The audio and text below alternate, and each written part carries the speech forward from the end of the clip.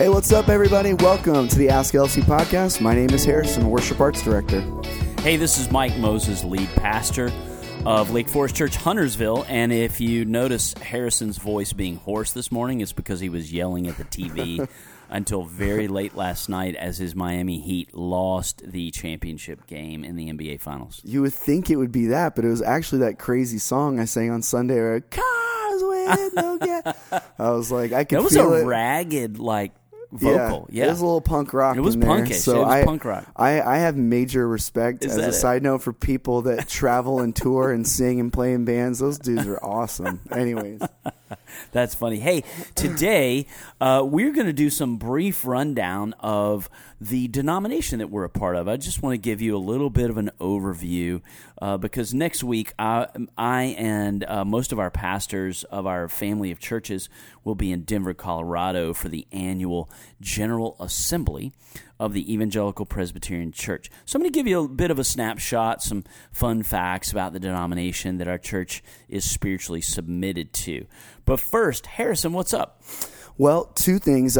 First off, Mike, just wanted to remind everybody that if you were not here this last Sunday, which is very possible, vacation season is here, and as Mike told our staff yesterday, that is a good thing. People should recreate. Yes, that's the word, right? I mean, think about the meaning of that word, and it's the Sabbath principle built into all of creation, the every 7 days to rest and worship, and in with God's people Israel, there are principles of taking some on top of that every 7 days rest. Every now and then you take extended rest, and so there's a creational God given principle to vacation, to recreation. We're recreated. We are yes. So take your vacations, folks. We're not holding it against you. That's right. When you're not here, if you're on vacation. Now, we are as well. If you're at home on a Sunday morning and you're just like, dude, I don't feel like getting out of my fuzzy slippers, I will hold that against you. Okay, go ahead. What were you going to say? I was going to say, while you are either vacationing or here, we want to make sure to invite you throughout the summer to stay connected here with us at Lake Forest. We are, even as various members of our staff team are vacationing, what's happening here on Sunday morning absolutely never stops.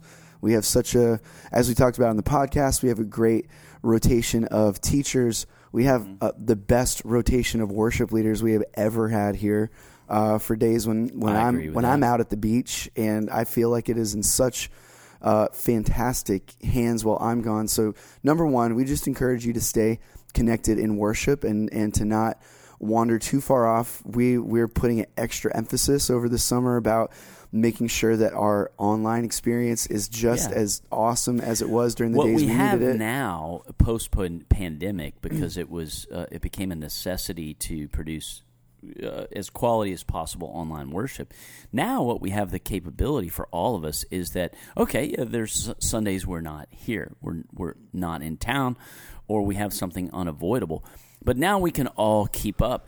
What I expect is happening at this point in time is there is a higher percentage of our people that any given Sunday, they are not here in person because of this, that, or the other. But I'm also expecting, and what I think we're seeing in the American church is for people who are attached to a church, that's who I'm talking to, and they like their church, it gives them life. They are actually catching a higher percentage of the worship services and sermons throughout the whole year because of quality online worship that's available either live at the time, wherever they are in their RV in this world, or they catch up later that week. And so that part makes me happy. Yeah, it and does. We're going through the book of James this summer. We just started, Pastor Jeff taught the first half of chapter 1. I'm going to come in with the second half of chapter 1 and maybe a little bit of chapter 2 this Sunday, and we'll just walk through it sequentially this summer. Fantastic. Two other quick things. Number one, if you were here last spring for our latest Hope in a House of Blues. I was. You were. Yeah, I saw you there. You there. Yeah. You would have noticed one of the wonderful artists that came and participated in that was a woman by the name of Cindy Morgan, who is just a decorated Nashville-based singer, songwriter, author now at this point in her life, mentor to artists. Let me tell you, this explains Cindy in a nutshell. I had a phone call with her setting up Hope in a House of Blues last time.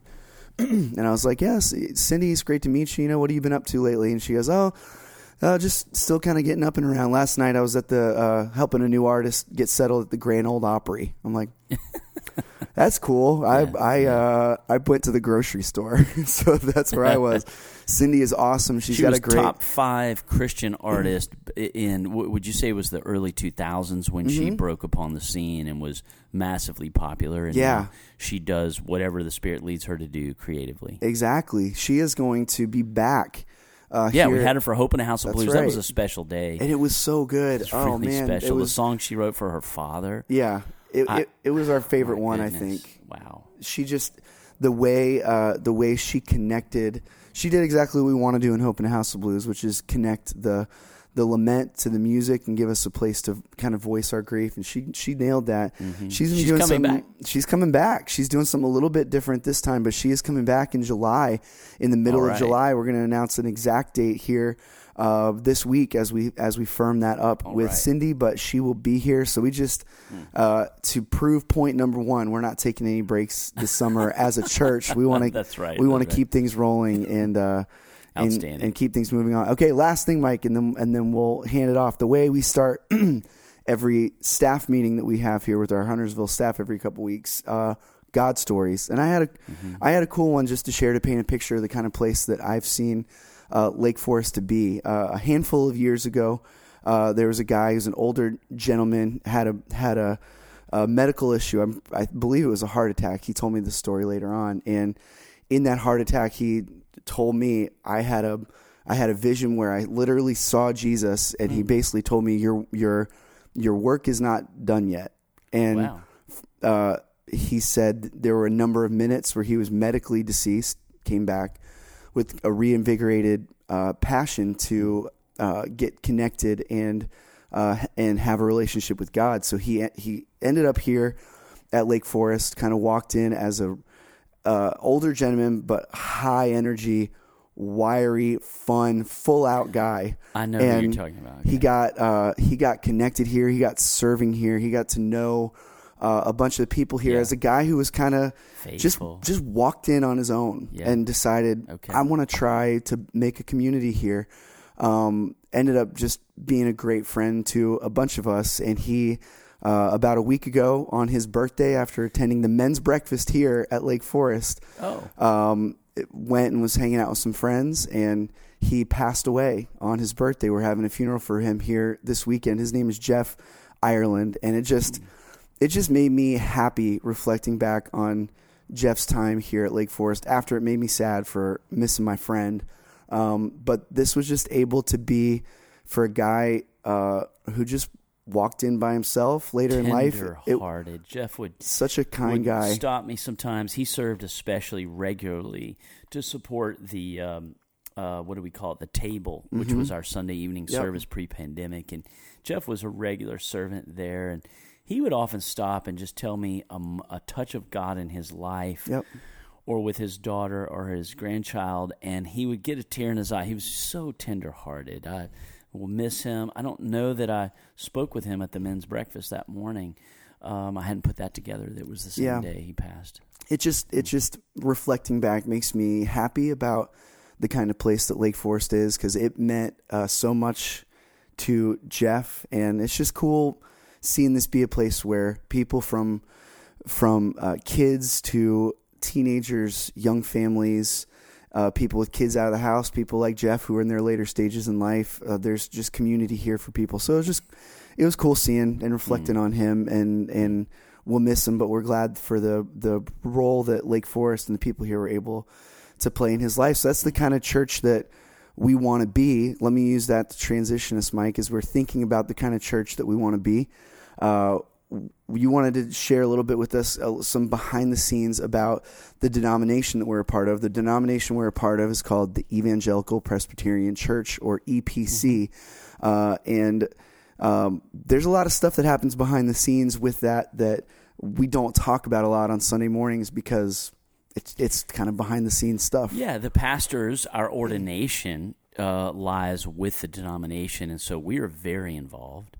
Our elders are more involved. They're asked to be at the regional gatherings from time to time of our denomination, and they uphold parts of our commitments as part of the denomination. And then we ask very little of the congregation.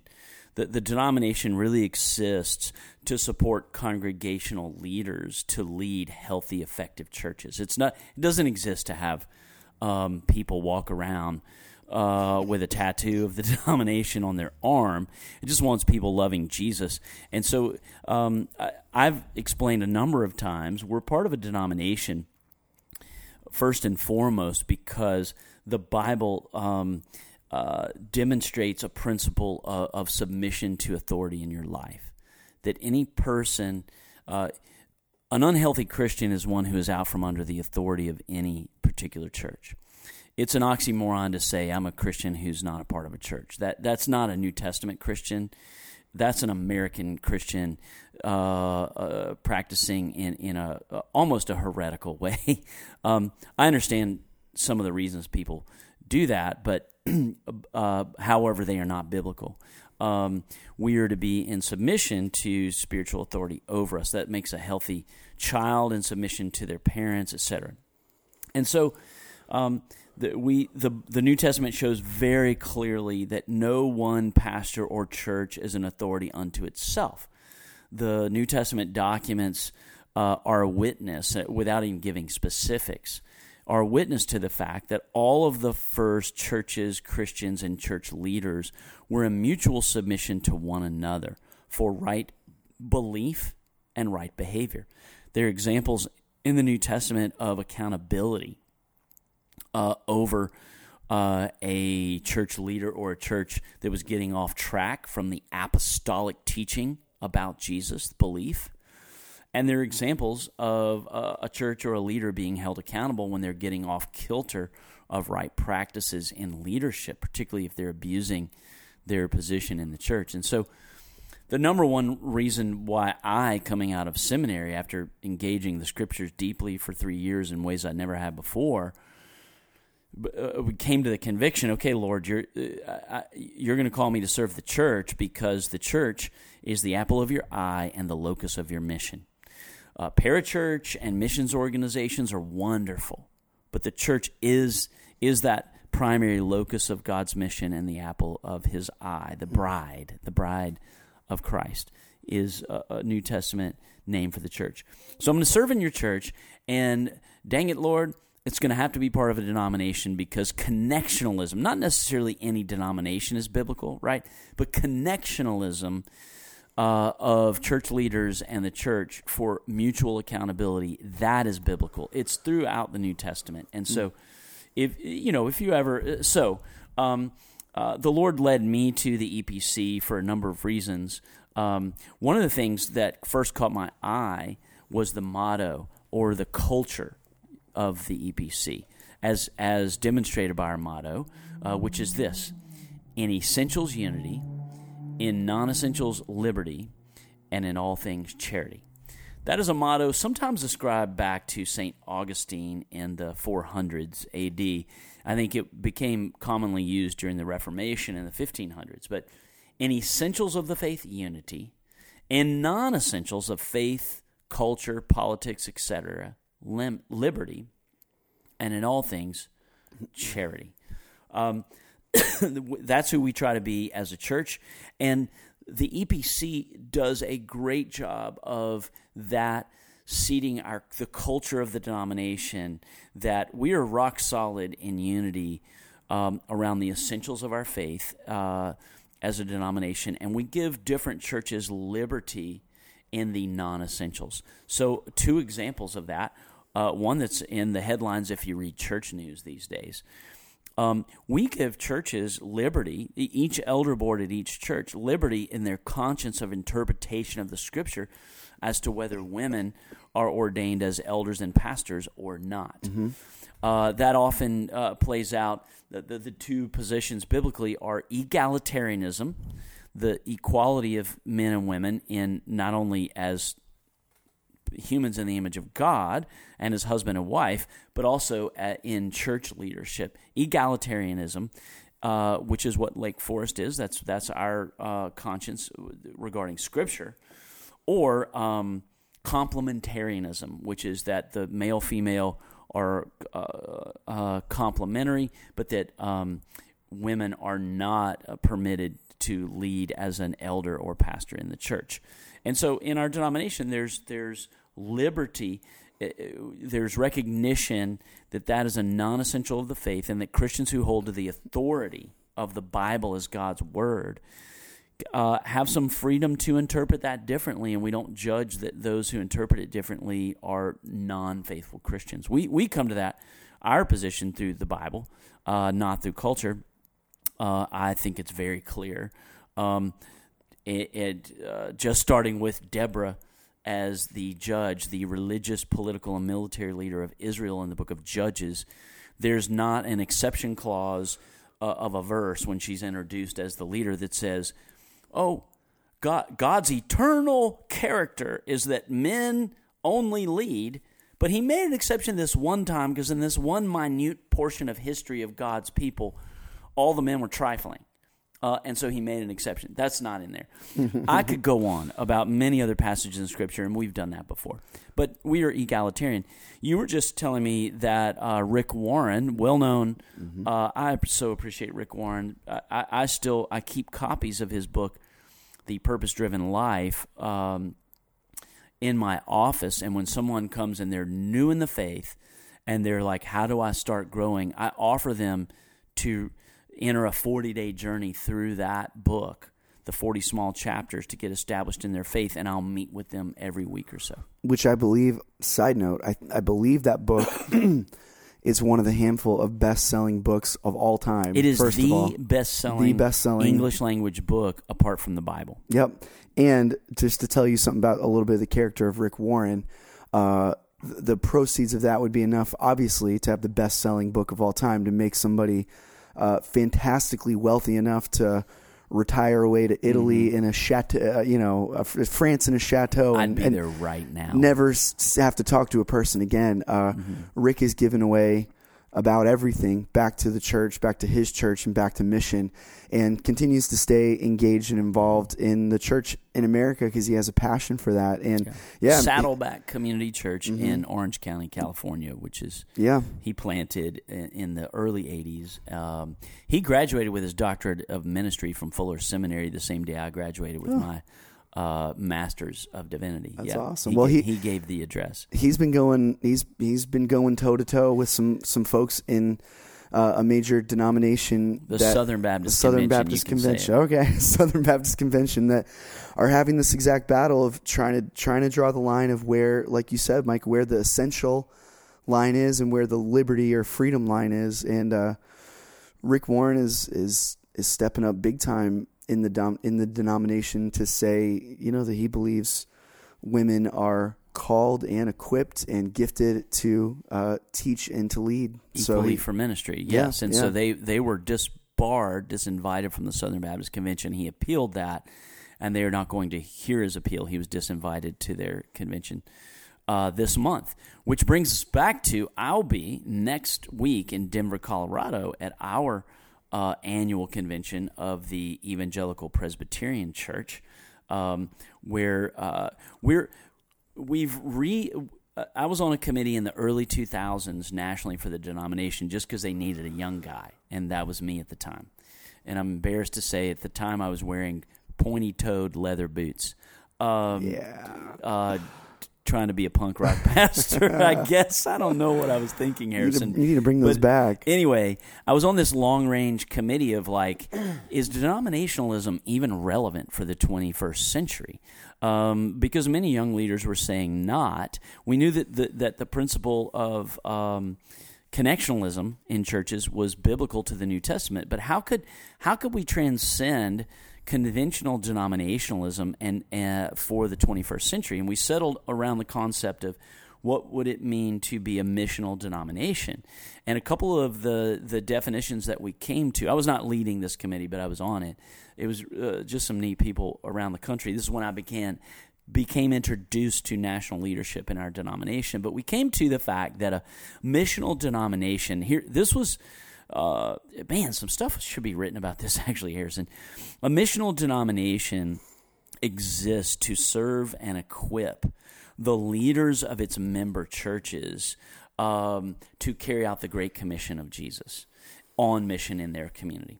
In other words, making clear and definitional, the denomination does not exist as an institution for member churches to serve it or to serve its purpose. Its purpose is to equip effective leaders in churches at their local in their localities.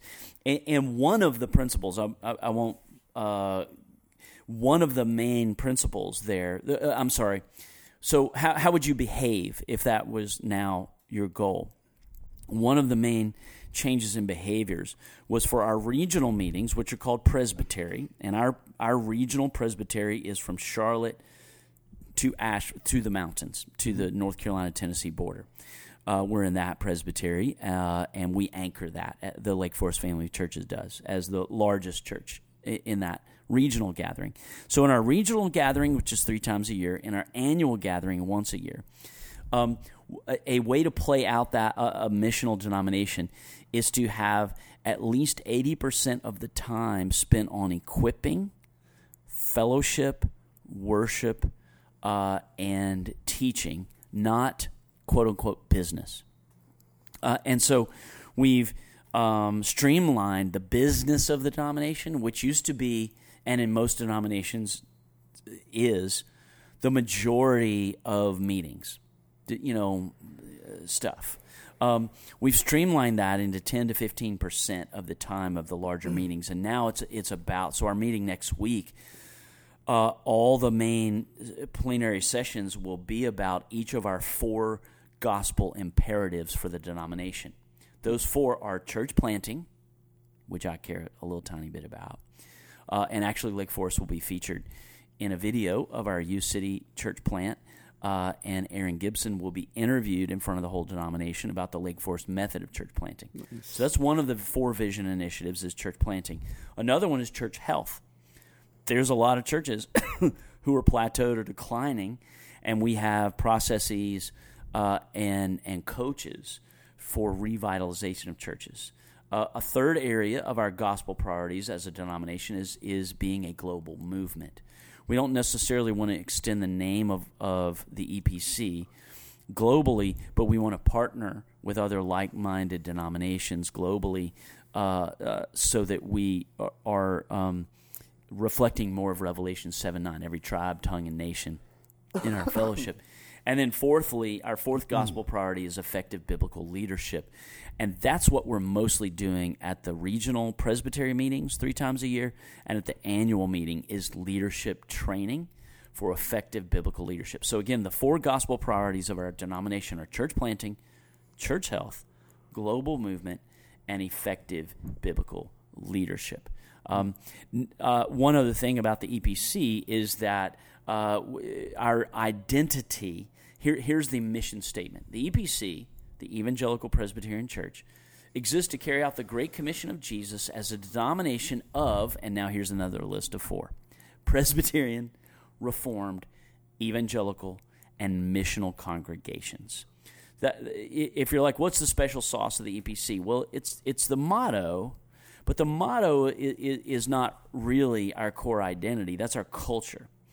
In essentials, unity, and non-essentials, liberty, and all things charity.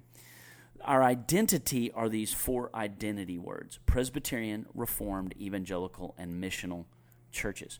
Presbyterian is our form of church government. Elder-led is the translation of that word. And we just think that's the biblical picture of leadership in the church, elder-led. Reformed is the second word of the identity of the EPC and its churches. And Reformed is our theology. And that is out of the Reformation. We believe the gospel of grace is at the foundation of all of our theology. And Reformed theology, as distinct from other theologies, emphasizes the authority and the sovereignty of God above all things. That, yes, man has free will, and the Bible emphasizes that, and we're responsible for our choices, but in the end, God will have what God will have. That's my sentence and a half definition of Reformed theology. So we're Presbyterian Reformed, we're evangelical.